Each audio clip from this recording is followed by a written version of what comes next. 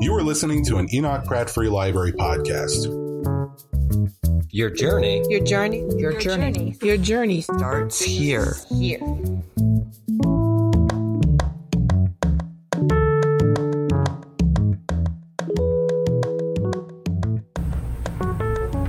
Good evening, everyone.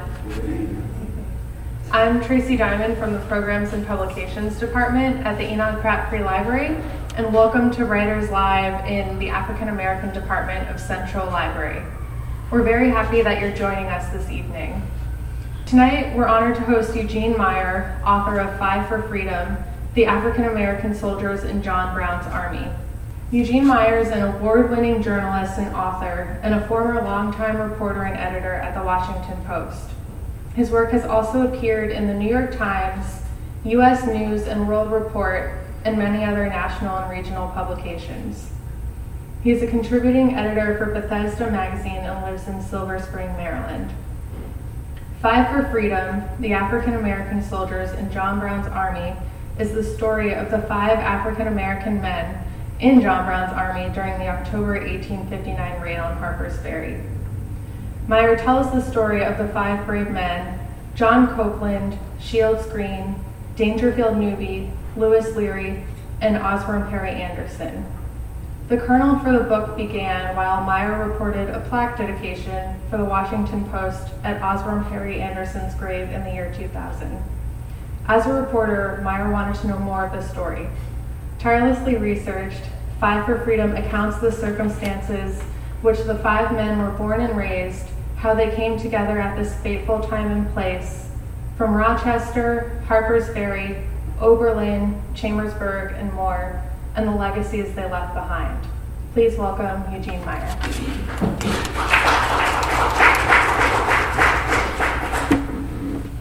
Thank you very much, and good evening. Thank you all for coming here tonight. And these people I've written about are truly hidden figures. And I'm sure all of you have heard of John Brown. You know, the famous song, his body lies a moldering in the grave, but his soul goes marching on. But it's a lot less likely that you've heard of the five gentlemen that Tracy whose names Tracy just read to you. I'll read them again. Osborne Perry Anderson, John Anthony Copeland, Shields Green, Lewis Sheridan Leary, and Dangerfield Newby. And these were the men who joined with John Brown in his ill-fated raid on Harper's Ferry in October 1859. Let's set the scene. It's October 16th, 1859. It's a rainy night. Abolitionist John Brown leads 18 men down a dark country road from his farmhouse headquarters in Washington County, 4 miles to the Potomac River and then to Harper's Ferry. Brown rides in a horse-drawn wagon. Two men carrying rifles march in front of him. Behind march the rest. They're wearing woolen shawls for warmth, and they are marching in double file. They march as silently as if in a funeral procession. It would later be recalled. And in fact, that's exactly what it was. The author of those words was Osborne Perry Anderson. He was the sole survivor, and he wrote the only insider account of the raid. And he was one of the five African Americans, and he was my way into the story, as Tracy indicated. Back in November 2000, it was Veterans Day weekend, and I covered the dedication of a plaque in his memory at the National Harmony Cemetery near FedEx Field in Landover, Maryland. And my brief account was buried inside the Metro section. Probably most people might have missed it, but it made a big impression on me. And I learned about the other four at the time, and I wanted to know who were they, and why were they in their stories so old yet so new to so many. These men have been treated as footnotes, if at all, by historians and others captivated by the John Brown legend. It's long past time that their stories are told. That's exactly why I wrote Five for Freedom. Okay, so this is Harper's Ferry, 1857, pretty much the way it looked when the raid occurred. And the Potomac River is off to the left, and you can't quite see to the right is the Shenandoah. And this is this magnificent spot that Thomas Jefferson said was worth a voyage across the Atlantic. And the arsenal is along the Potomac River at the bottom of the hill. And then you see the bridge over the Potomac River where Brown and his men crossed. Oh, okay. But as has been mentioned, the story is not just about how they came together at this fateful time and place, but also the world into which they were born and raised, their families, their lives and their deaths, and the aftermath and their legacies down through the generations right up to today. It's a complicated story, as is our history, always cast in black and white, but never as simple as that. It's American history, and it belongs to all of us in all of its messy complexity. When I left the Post in 2004, I wrote a much longer article for the Washington Post magazine about Osborne Anderson. It was called Soul Survivor and appeared in December of 2004. Next slide, please. And that's a page from the article, and that's a picture of Osborne Perry Anderson.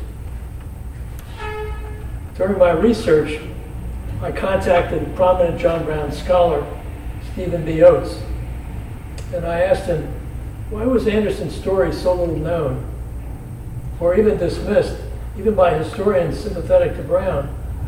And he gave me two reasons. The first was that so little was known about him. The second was racism, pure and simple. His answers didn't discourage me. On the contrary, I took them as a challenge. In my research, I learned that Anderson was very close to a woman named Mary Ann Shadd Cary. She was the first black female editor and publisher in North America. She was from Chester County, Pennsylvania, as was Anderson.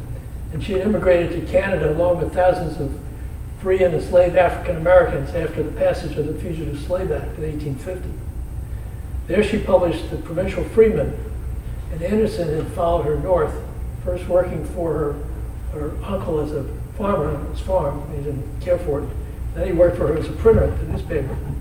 And their lives seemed to proceed along parallel paths. Later on, she became a recruiter for the U.S. colored troops during the Civil War, and so did he. After the war, she moved to Washington, D.C., as did he. When he became ill, some years later, she raised money for his medical care. And when he died in 1872 of tuberculosis, she raised money for his funeral. So I wondered if there was more to their relationship. And in 2007, I decided to follow up on the story, my speculation. And some of her papers are housed at Howard University. And there in a slim file, I found nothing to support my speculation. In fact, I found nothing at all about Osborne Anderson. What I did find were heart-wrenching letters that she had published in a newspaper that were written by John Copeland to his family in Oberlin, Ohio, just prior to his execution on December 16, 1859. And with your indulgence, I'd like to read to you some of what he wrote.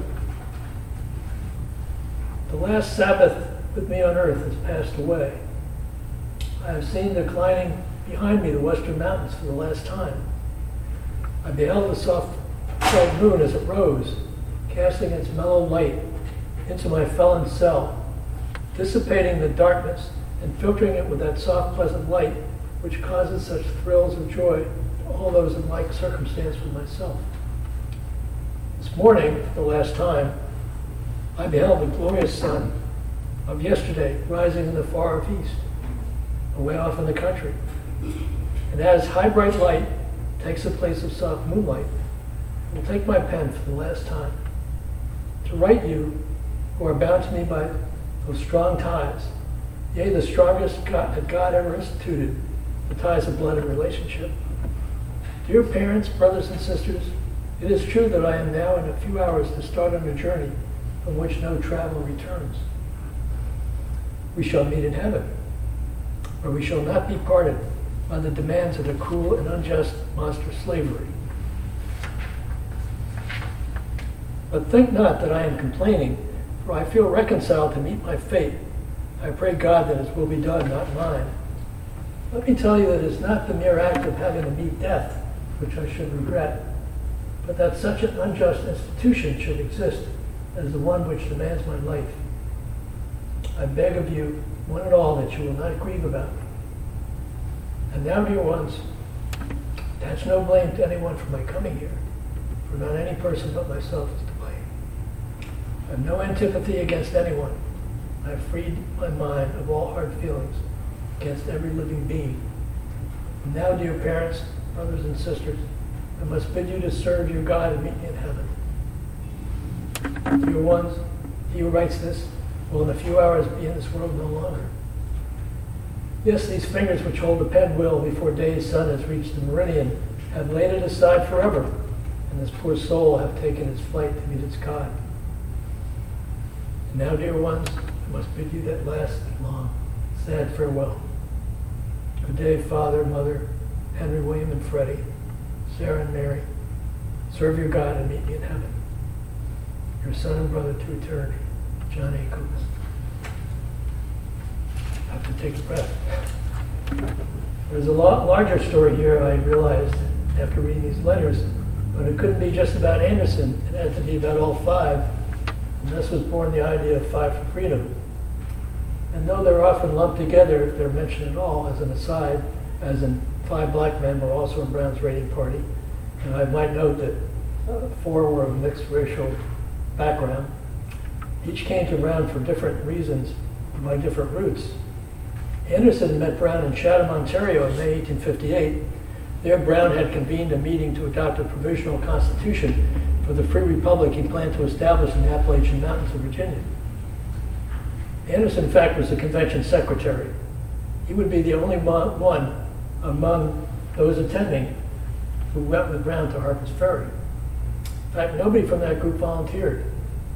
At the provincial freemen, they drew straws, and Anderson won or lost, depending on your perspective.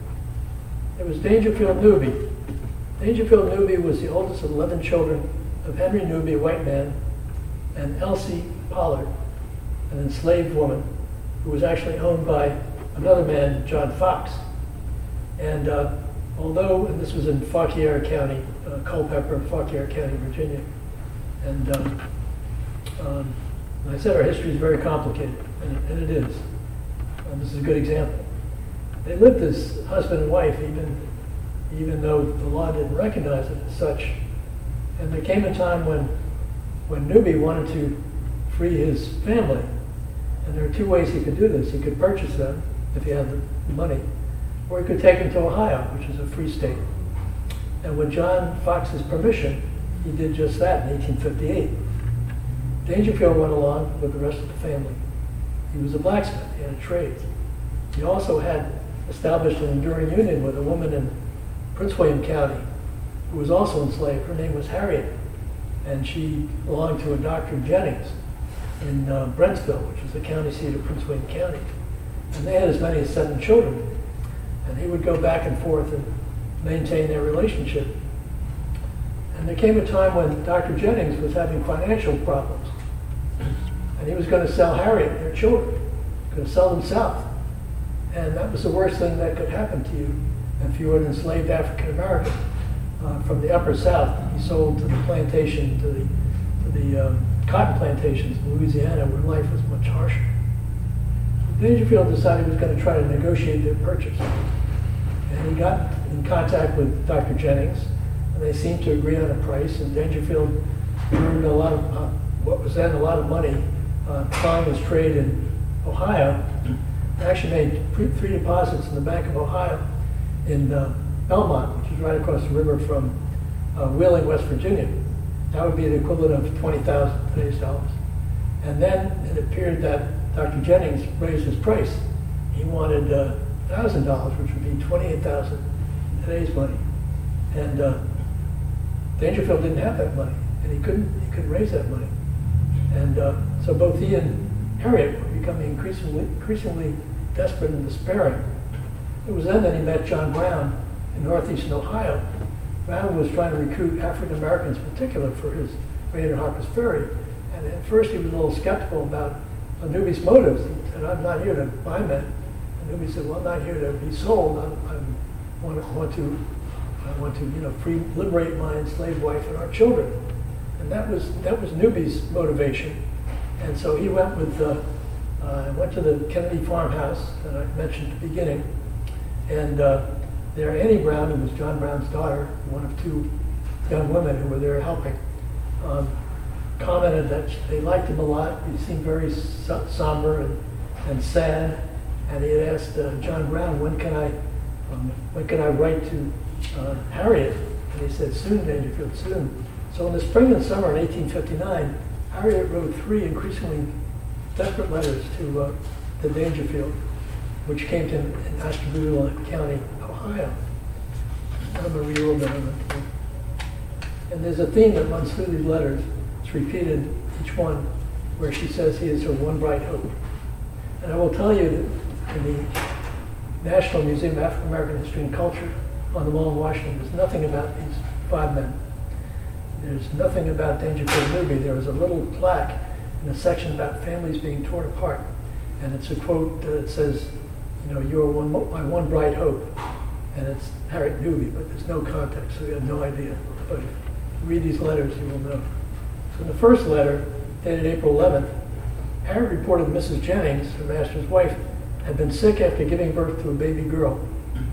Harriet has had to stay with her day and night. Their own children were all well, she wrote. I want to see you very much. Oh dear Dangerfield, come this fall without fail, money or no money. I want to see you so much. That is one bright hope I have before me. She received the letter back on April 22nd and responded the same day. I wrote in my last letter that Miss Virginia had a baby, a little girl. I had to nurse her day and night. Dear Dangerfield, you cannot imagine how much I want to see you. Come as soon as you can, for nothing would give more pleasure than to see you. It is the greatest comfort I have, thinking of the promised time when you will be here. Oh, that blessed hour when I shall see you once more. Finally, on August 16th, Harriet wrote again. It is said master is in want of money. If so, I know not what time he may sell me, and then all my bright hopes of the future are blasted. For there has been one bright hope to cheer me in all my troubles. That is to be with you. For if I thought I should never see you, this earth would have no charms for me. Do all you can for me, which I have no doubt you will. I want to see you so much. And with added urgency, she wrote, I want you to buy me as soon as possible, for if you do not get me, somebody else will. There has been one bright hope to cheer me in all my troubles, that is to be with you. Dangerfield would carry these letters with him to the farmhouse in Harper's Ferry, where he was especially interested in the 42nd provision in the Constitution that had been adopted in Chatham. It had to do with the sanctity of families, that families would, in no circumstances, would be torn apart. And this was happening, under the color of law in the United States of America. Can you imagine such an outrageous thing? Families being torn apart, kids being taken from their parents in the United States of America under the law? It's happening now. So Dangerfield could not have foreseen that he would be the first fatality among the raiders, that Harriet and their children would indeed be sold south. He could only hope, but only misery lay ahead.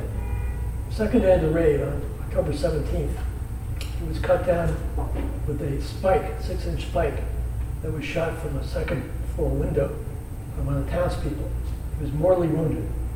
And as he lay dying, some of the townspeople approached him and began to cut off his ears as souvenirs. And then they left him for the hogs, and the hogs began rooting around in his remains. And if you go to Harper's Ferry today, there's a short street, it's called Hog Alley. So now you know the origin of that name. He lay in the street for a day and a half, until finally several of the bodies of the raiders who died were removed and buried in a shallow grave half mile up the Shenandoah River. So that takes us to Shields Green. Shields Green was an escaped slave from Charleston, South Carolina. And little is known about him prior to his escape on a ship in Charleston Harbor, probably a cotton ship bound from New England, the textile mills. I did a little research. His slave name was Esau Brown. So I looked at all the newspapers, the Charleston Mercury, for the period of time when he would have fled, looking for a fugitive slave ad, didn't find anything. I looked at the slave owners, and there was a man named Brown who had a very large number of slaves. And I speculated that he was the owner of Shields Green, formerly Esau Brown. Shields Green was born in 1836. He was 14 in 1850 in the 1850 slave census. This Mr. Brown had somebody who matched that description.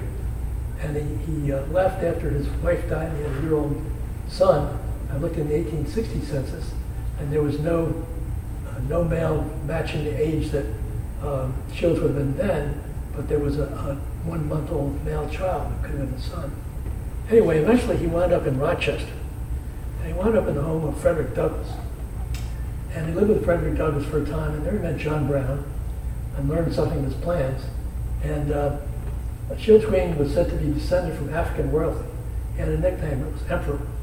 And he also had a business card, said he was a clothes cleaner.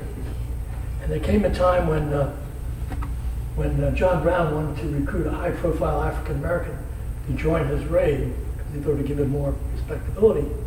And so he contacted Douglass up in Rochester, and they arranged to have a meeting outside of an abandoned quarry in Chambersburg, Pennsylvania. So Douglass came down and brought Shields Green with him. And they spent a whole weekend in August of 1859 talking about these plans that Brown had. And Frederick Douglass just didn't think they were going to work. He just thought they were impossible. He said to Brown, he said, "You are walking into a perfect steel trap from which you will never emerge alive." Very prescient of it. And as he turned to leave, it went on from all day Saturday into the early hours of Sunday, and finally was ready to go back to Rochester. He turned to Green and said, "What do you want to do, Shields?"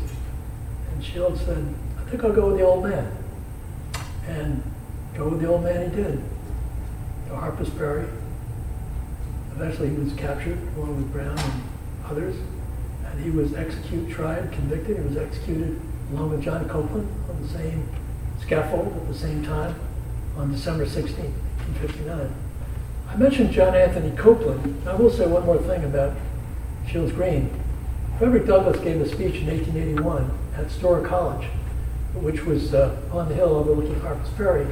It was founded in 1867 for the newly freed folks who came to that area. And this was a commencement speech. And he praised on John Brown, but he had special praise for Shields Green. And he said, should there ever be a monument to John Brown here, the name of Shields Green should be prominent on it. And of course that didn't happen. It hasn't happened.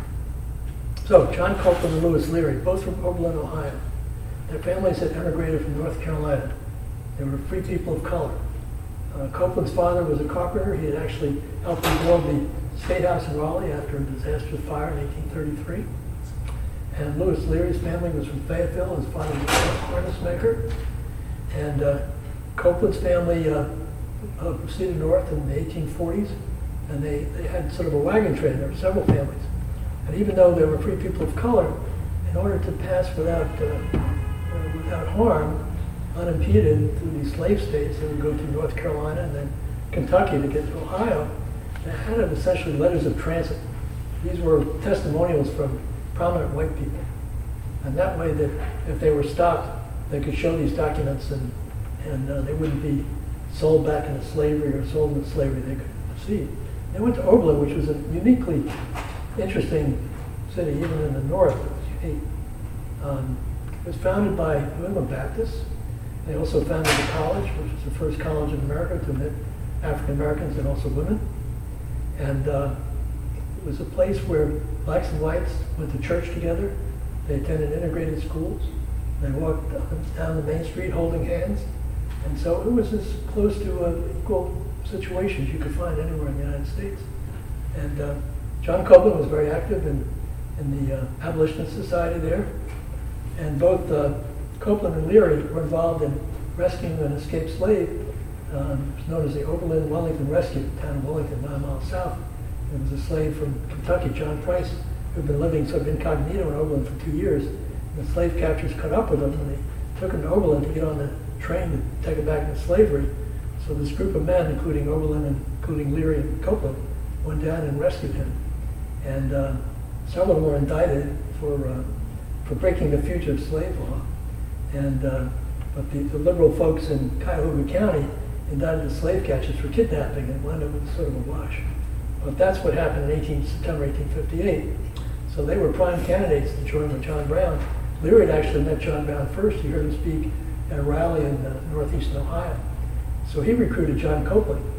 And so they left together. And Copeland told his family he was going to teach in another county, Logan County, Ohio.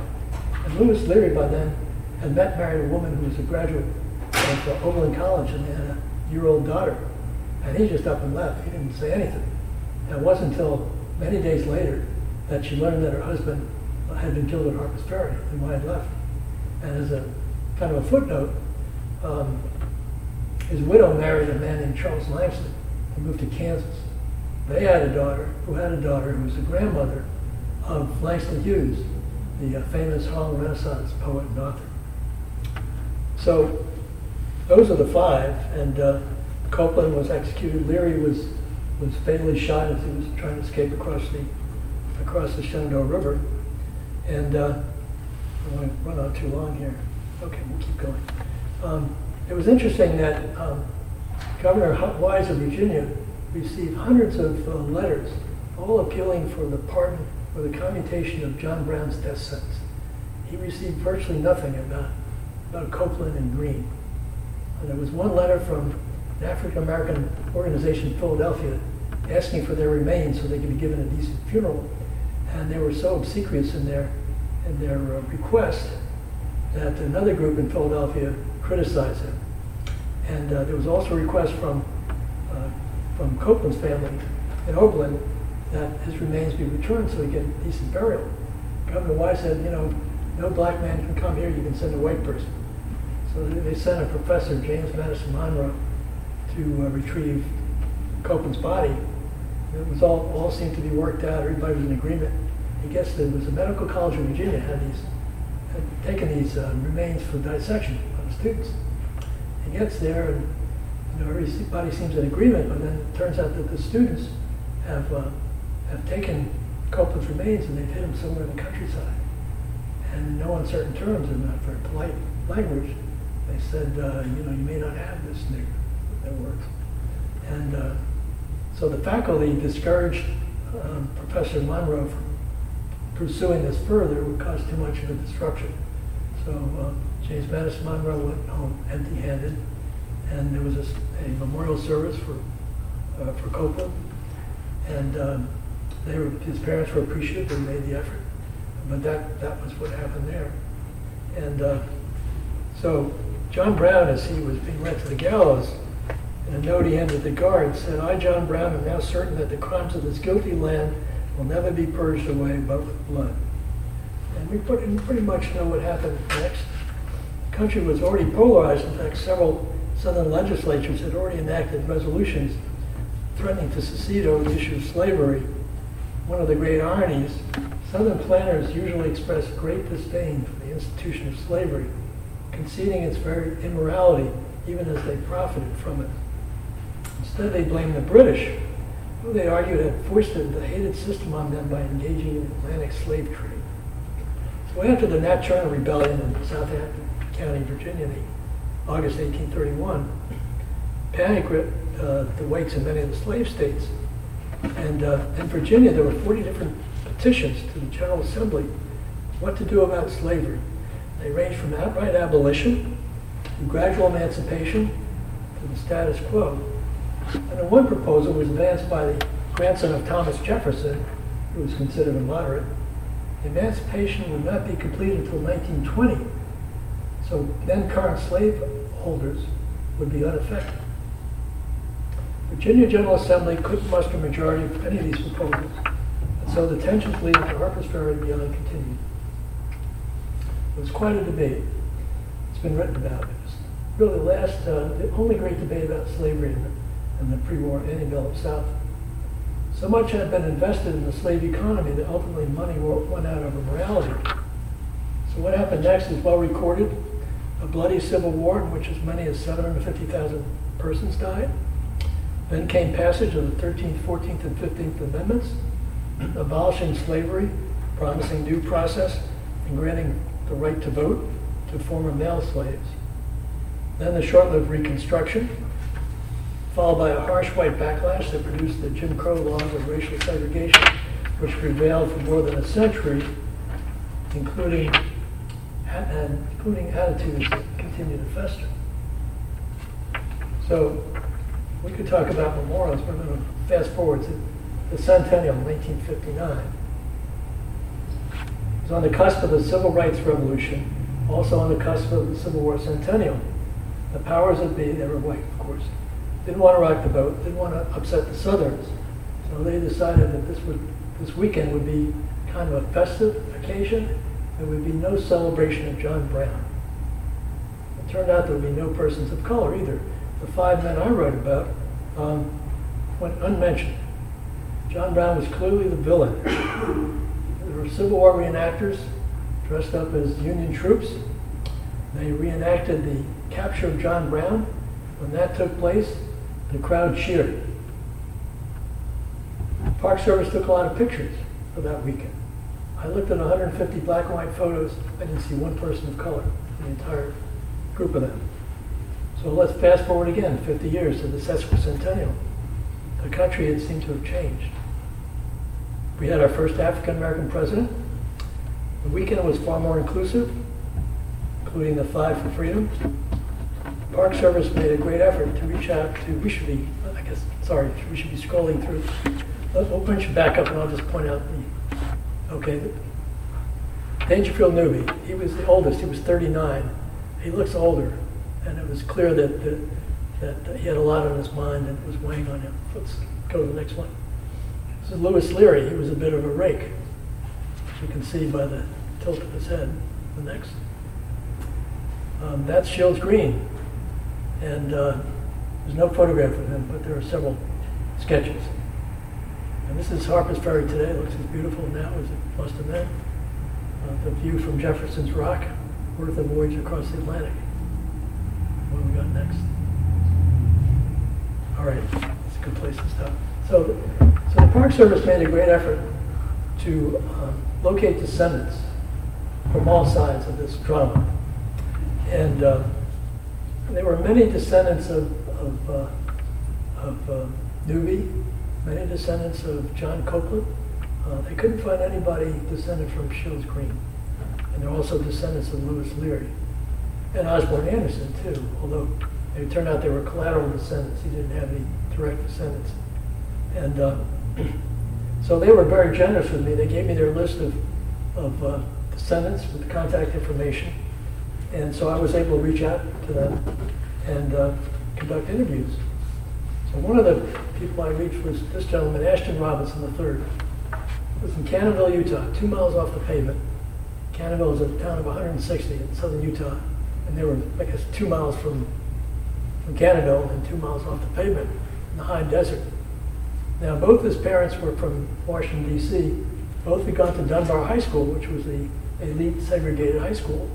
And both were fair-skinned. And they had married, they moved north. And they passed. And Ashton grew up in Tony, Western Connecticut, thinking he was Caucasian. And he worked for the agriculture department. He was a hunter. He hunted predators of sheep and cattle and so on out in the West. And there came a time when his half-brother in California found in the 1920 census that paternal grandfather had a B next to his name for black. So Ashton contacted the Mormons who were into genealogy, you may know that, and they helped him sort of put the pieces together. And he spent 25 years doing all this family research, which he generously shared with me. And his dad passed away. So we went out there and spent several days with Ashton and his wife Ellen. And I knew the story because we talked about it. I'd seen all the documents. We're sitting on his couch looking out the window at the Bryce Canyon 20 miles in the distance. And he's unspooling the story and he says, called his mother back in D.C. She didn't want to talk about it. There have been generations and layers of lies. She even told him she'd gone to Wilson Teachers College, which was the teachers' college for whites, when she'd gone to Miners Teachers College, which was the teachers' college for blacks. And she didn't want to talk about it. She basically hung up, called her back. And she said, call your Aunt Agnes. So I called his Aunt Agnes back in Washington. And Aunt Agnes is fair-skinned, but she was living African-American. And he said, and Agnes spilled the beans. And as he's telling me this, he begins to sob. And it was a very emotional moment, and it really brought home to me what this story is all about. How You know, these existential questions. Who am I? What am I? Where do I fit in this American story?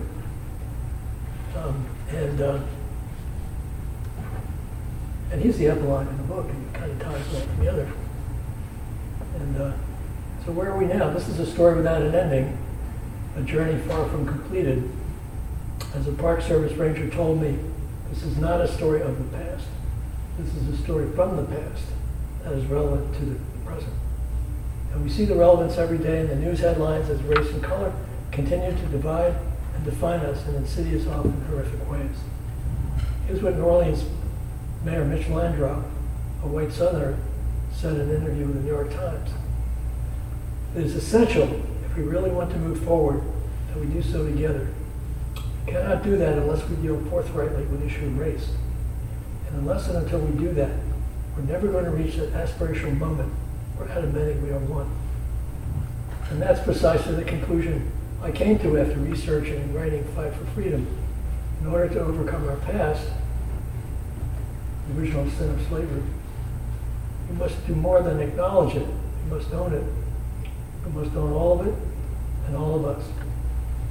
To me, that's the essential lesson and legacy of Osborne Perry Anderson, John Anthony Copeland, Shields Green, Louis Leary, and Dangerfield Newby. They died to make us free. The struggle continues. Thank you for listening.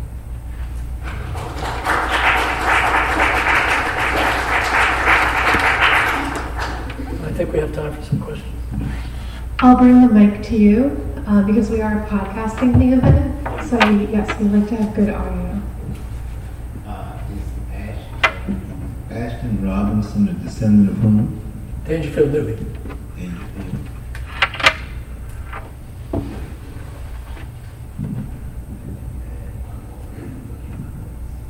It's all in the book. You can read it. First of all, fascinating. Couple of questions. One, I know this is about the 5 who survived.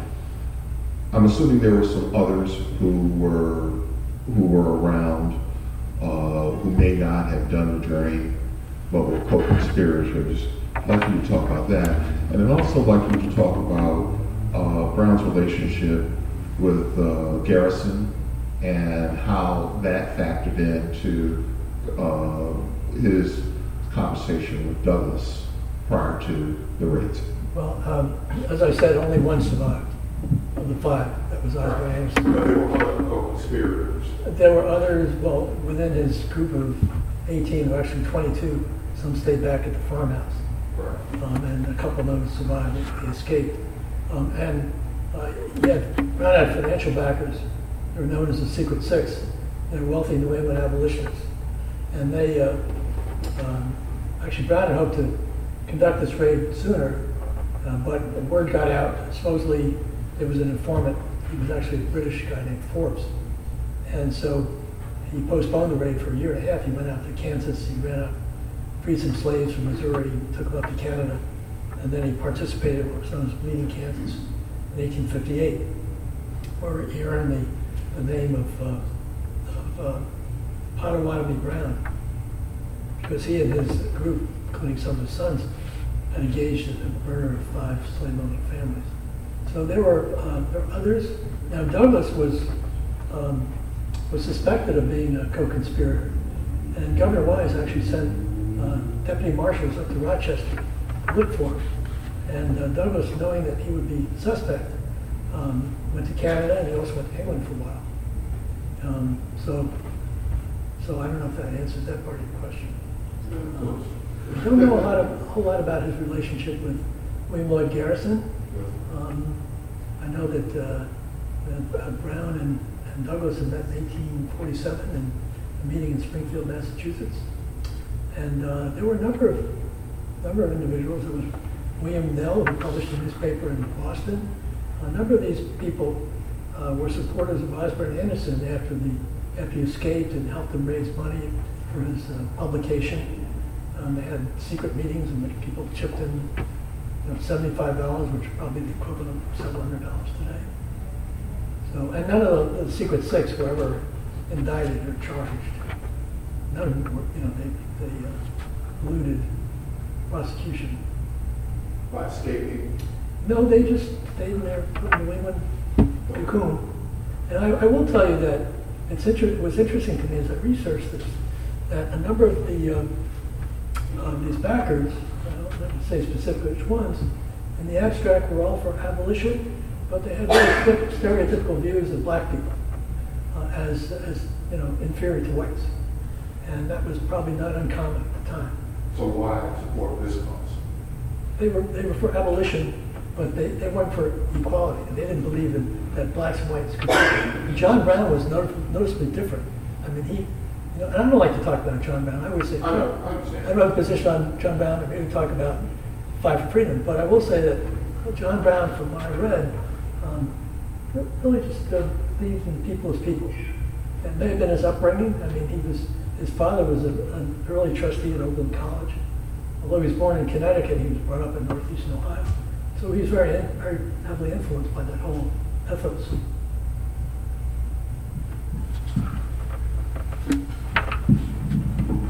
I have more of a comment than a question. And I noticed the parallel between Uncle Tom's and the gentleman who went in, was going to be sold, him and his wife. That's the theme of Uncle Tom's Cabin, which, in my view, is the most misunderstood, misrepresented Negro, Uncle Tom, in American folklore. I agree with you. And also, when they moved into Ohio, parallels the Supreme Court decision of 1857, Dred Scott decision, in which the Supreme Court ruled that no Negro had any rights that a white man was bound to respect. So moving into Ohio, in fact, Sanford took his case to Ohio. He took his slave into Ohio. He said because going in there, he was now a free man. And the Supreme Court overruled his decision. Well, Ironically, though, I'd like to point out one other thing, is that 1837, the Amistad and Joseph Simpson went to the Supreme Court, and they were freed from the murders of the Amistad, the captain, and so forth on the Amistad. The same Supreme Court Justice, Roger B. Tanner, was the Supreme Court Justice in 1857. One of the interesting things about the Dred Scott decision, the defense, the lawyer represented Copeland and Green, argued that they couldn't be prosecuted for treason because under the Dred Scott decision, they were not citizens and therefore they could not commit treason. And he actually got those counts dismissed, which I don't know if that's a pirate victory. Now, some people, African Americans were insulted by that. They would rather be tried for treason as citizens than let off the hook because they couldn't be considered people. So. Thank you so much for sharing these great men's lives with us. I guess it's widely thought that John Brown's motivation was he really thought that that his attack on Harper's Ferry would ultimately incite a rebellion, enslave people all up and down, I guess, the Shenandoah Valley, and obviously that was, of course, Douglas had the reaction that it did. But I wonder if in your research, these five men, in terms of the ones who did leave letters and documents behind, is your sense that they shared Brown's belief that this really could immediately incite a rebellion, or this was something worth participating in as a symbolic attack that might have long-term gains? Well, that's interesting. Brown kept the details of his attack very close to the vest. It wasn't until the day before that these men all learned the details. And this was one of Copeland's defenses. He thought they were just going to, run off slaves to the north. They were going to go north, not south. And so there was a temporary rebellion within the rebellion. And in fact, John Cook, who was one of the white raiders, and actually lived there for a year and married a local woman, was sent home to cool off. And ultimately, they decided they were going to go with their commander, even if they didn't agree with him. Now, the idea was that local slaves would join Brown, and Brown had actually intended to stage this raid a week later, but then there were some rumors in the neighborhood that something was going to happen, and so he moved the date up. And so, these men who were prepared to join him didn't know about the change of plans. Now, this white Southern version of this was that, there were no unhappy slaves. They didn't rebel, and this proves it. But in fact, after the trials, the jurors were all white. They're all slave owners. So was the judge. So was the prosecutor. All the gentry that owned slaves. And so was the mayor of Harper's Ferry, who was a good friend of Hayward Shepherd, who was the first fatality. He was an African American and worked for the railroad. So these jurors were all farmers in the area, and so following the verdict and executions, their barns were burned, their crops were torched, and so there was a strong sense that this was the rebellion that Brown was hoping for, and the timing was off, so it didn't materialize. But yeah, Brown had planned to go off into the Appalachian, the Blue Ridge Mountains, and wage kind of guerrilla war down into the valley and just create, chaos and slavery. And he made some tactical decisions at Harper's Ferry that sort of doomed his mission to failure if it had any chance of success to begin with. But I can talk about that really briefly. He took hostages, and he was very indulgent toward them. He let them go out and visit with family members, and that slowed things down. And then a B&O train was coming from the west, and it was held up for a while, and Brown thought if he let it go through, it would show his honorable intentions. But what it did was, when he got to Monocacy Junction in Frederick, he tipped off the feds. And President Buchanan sent Colonel Robert E. Lee and 90 Marines and ended this whole affair after 36 hours. And in fact, some of these five who were stationed at the Rifle Works by the Shenandoah River were getting impatient. They thought it was time. They thought the door was closing and it was time to leave. And Lewis Leary had sent word back to John Brown, who was in the Arsenal Firehouse, became known as John Brown's Fort. And Brown kept saying, no, not yet, not yet. And so that's kind of how it evolved. So I wondered if you might talk a little bit about the Kennedy Farmhouse, where these guys hid out for a couple of years. Of course, it's a great place to visit. You can still visit it. And I think a lot of visitors to Harper's Ferry actually don't see the Kennedy Farmhouse, which I guess is a mile or so away. But if you know, who was Kennedy? What were the arrangements? And how did they hang out there for so long without getting detected? Well, Dr. Booth Kennedy actually died. It was his estate that owned the house. And Brown arrived under the name of Isaac Smith with one of his sons at Sandy Hook and let him know that he was a cattleman. He was looking for a farm. And so he rented this place for $75 in gold, which would have been much more in today's money, for 9 months. And it's a fascinating place. It's been restored to its appearance from the 1850s.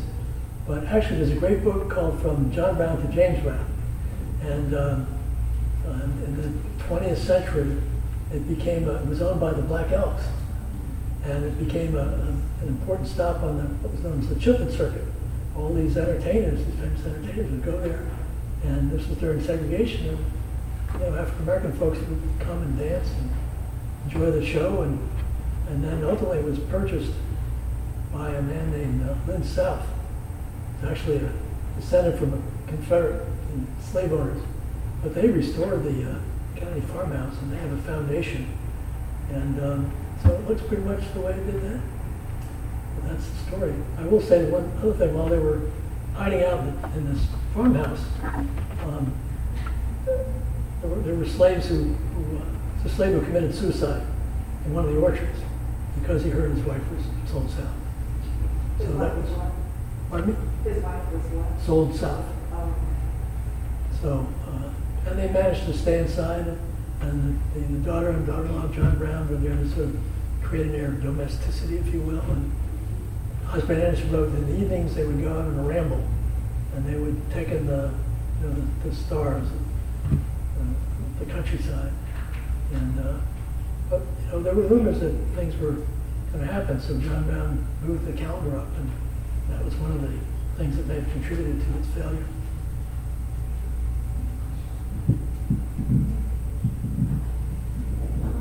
Doing your research, when I was since high school. Could you hold back up to Since high school, I've always heard that there was an intertwining of economics, more so than emancipation, in the freedom of slavery, allowing slaves to become free.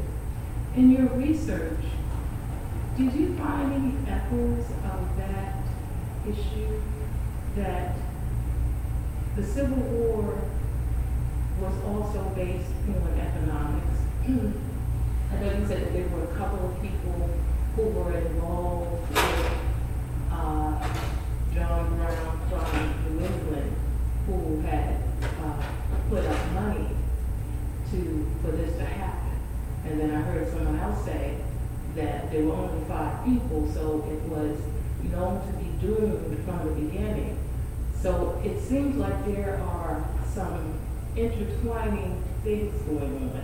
But my main question is, from your research, did you find that the freedom of slavery or the freedom of slaves was based more so on economics because the North was moving into an industrial age and the South was still dealing with slavery, and that there were economics involved in this in any way? Did you find any of that in your research?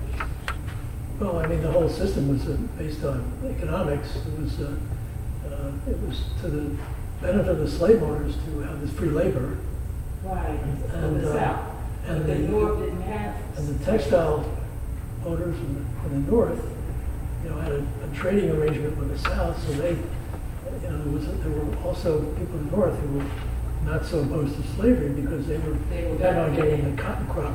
But what about the industrial age coming in? Because it seems like from the industrial age was coming in at the same time as when the Civil War began. So the Northerners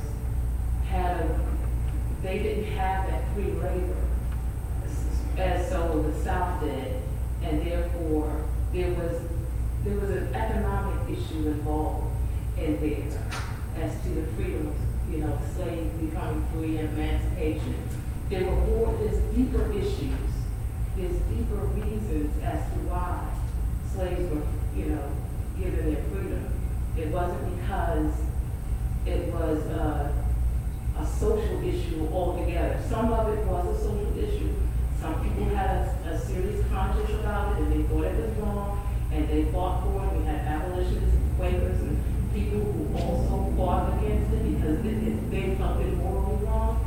But there seems like there was another issue going on, that there were economics involved, and that's why the money was flowing in, because these were rich people from the North who had an interest in the industrial age coming in. And there was something intertwined with all of that. But maybe, perhaps I'm not sure. You didn't find On anything. information about that. I mean, I know that in the Upper South anyway, the crops changed from tobacco, which is labor intensive, to small farms, dairy farms, and so a lot of the slave owners were hiring their slaves out as tradesmen. I mean, Dangerfield Newby worked on the Rappahannock Canal, and in fact there was a lawsuit that John Fox had sued somebody who hadn't paid him for Dangerfield Newby's services.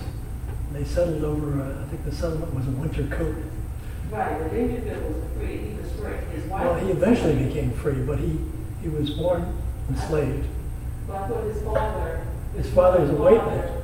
Was, right, he was a white man, but they married or they were together, or he bought his wife so that he could put it on the down low that he had a mixed situation going on there. Not exactly. His wife and children were still enslaved by John Fox, even though Henry Newby and Elsie maintained a marriage in all other respects.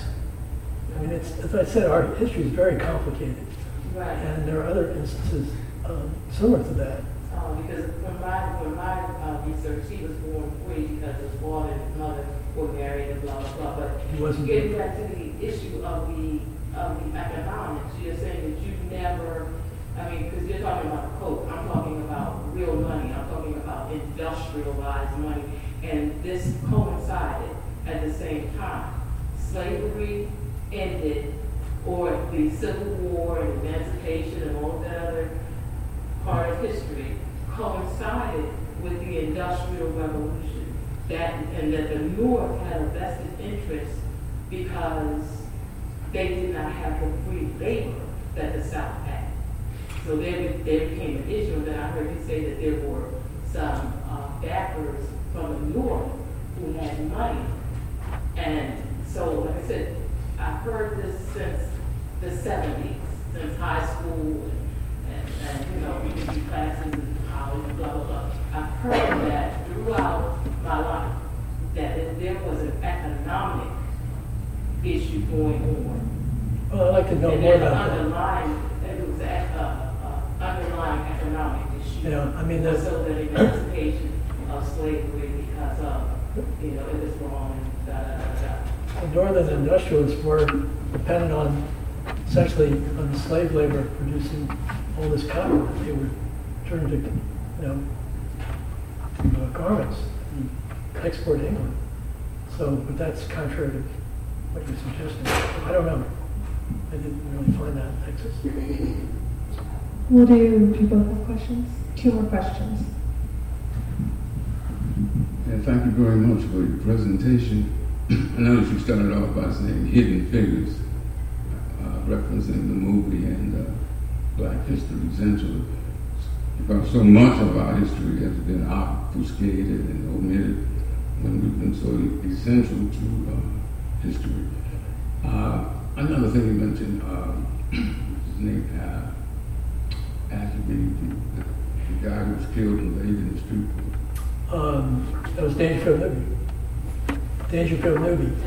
Dangerfield Newby, yes. That's eerily reminded me of him laying in the street for 4 days. Eerily reminded me of Michael Brown in Ferguson, Missouri, being shot by the police, laying in the street for at least 4 days, I believe.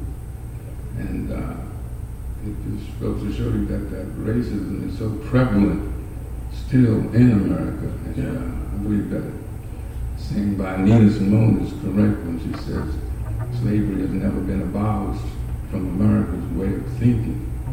I agree. Thank you very much. And thanks for your presentation. You mentioned the National Army Cemetery outside of Washington. So how did Osborne Anderson wind up outside of Washington? Well, thank you for asking. That's an interesting question. The original Harmony Cemetery was down along Rhode Island Avenue where the Rhode Island Avenue Metro is. The original Harmony Cemetery was an African-American cemetery. It was in the country. It's now, then the Rhode Island Metro station is there. And so in the 1950s, there was some public works project that preceded the Metro.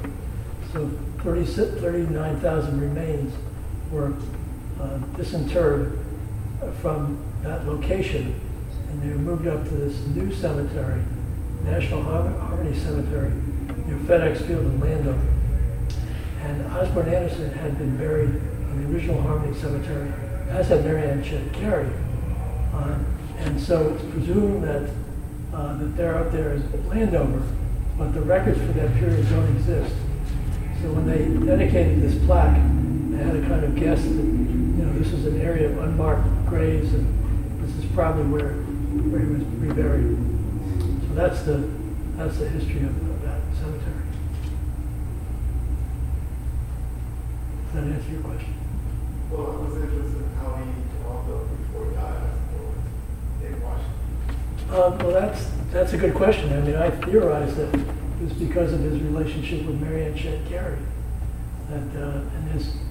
Some people think that he enlisted in the Union Army, but there's no hard evidence of that, and that he was discharged in Washington, D.C. from the service. But there's no evidence to prove that. It could be that, I think in 1866 he was in Detroit. He was at a black political convention, and then he came to D.C., but so did she. And as I said, you know, he seemed to follow her everywhere. And she also helped him write his book. So they were very close. So I just, you know, speculated that there was more to that relationship, which I didn't find that. But I suspect that's why. He also lived in Philadelphia with a man named Alfie Green. And then they both moved out to D.C. and they lived together at 14th and Constitution. He had a job as a messenger.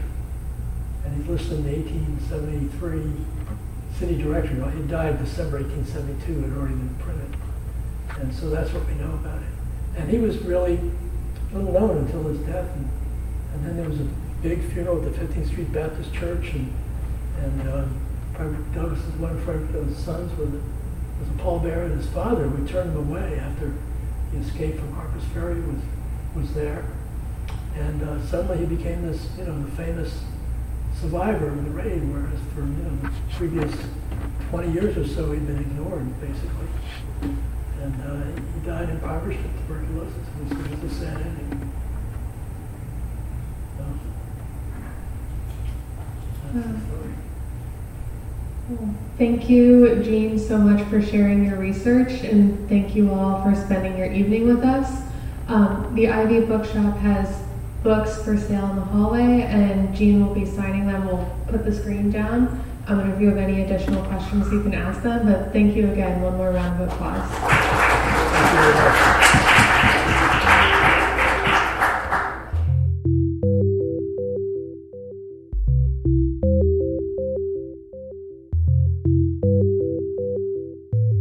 This podcast is a production of the Enoch Pratt Free Library and the Maryland State Library Resource Center. For more information and to access more library resources, please visit prattlibrary.org.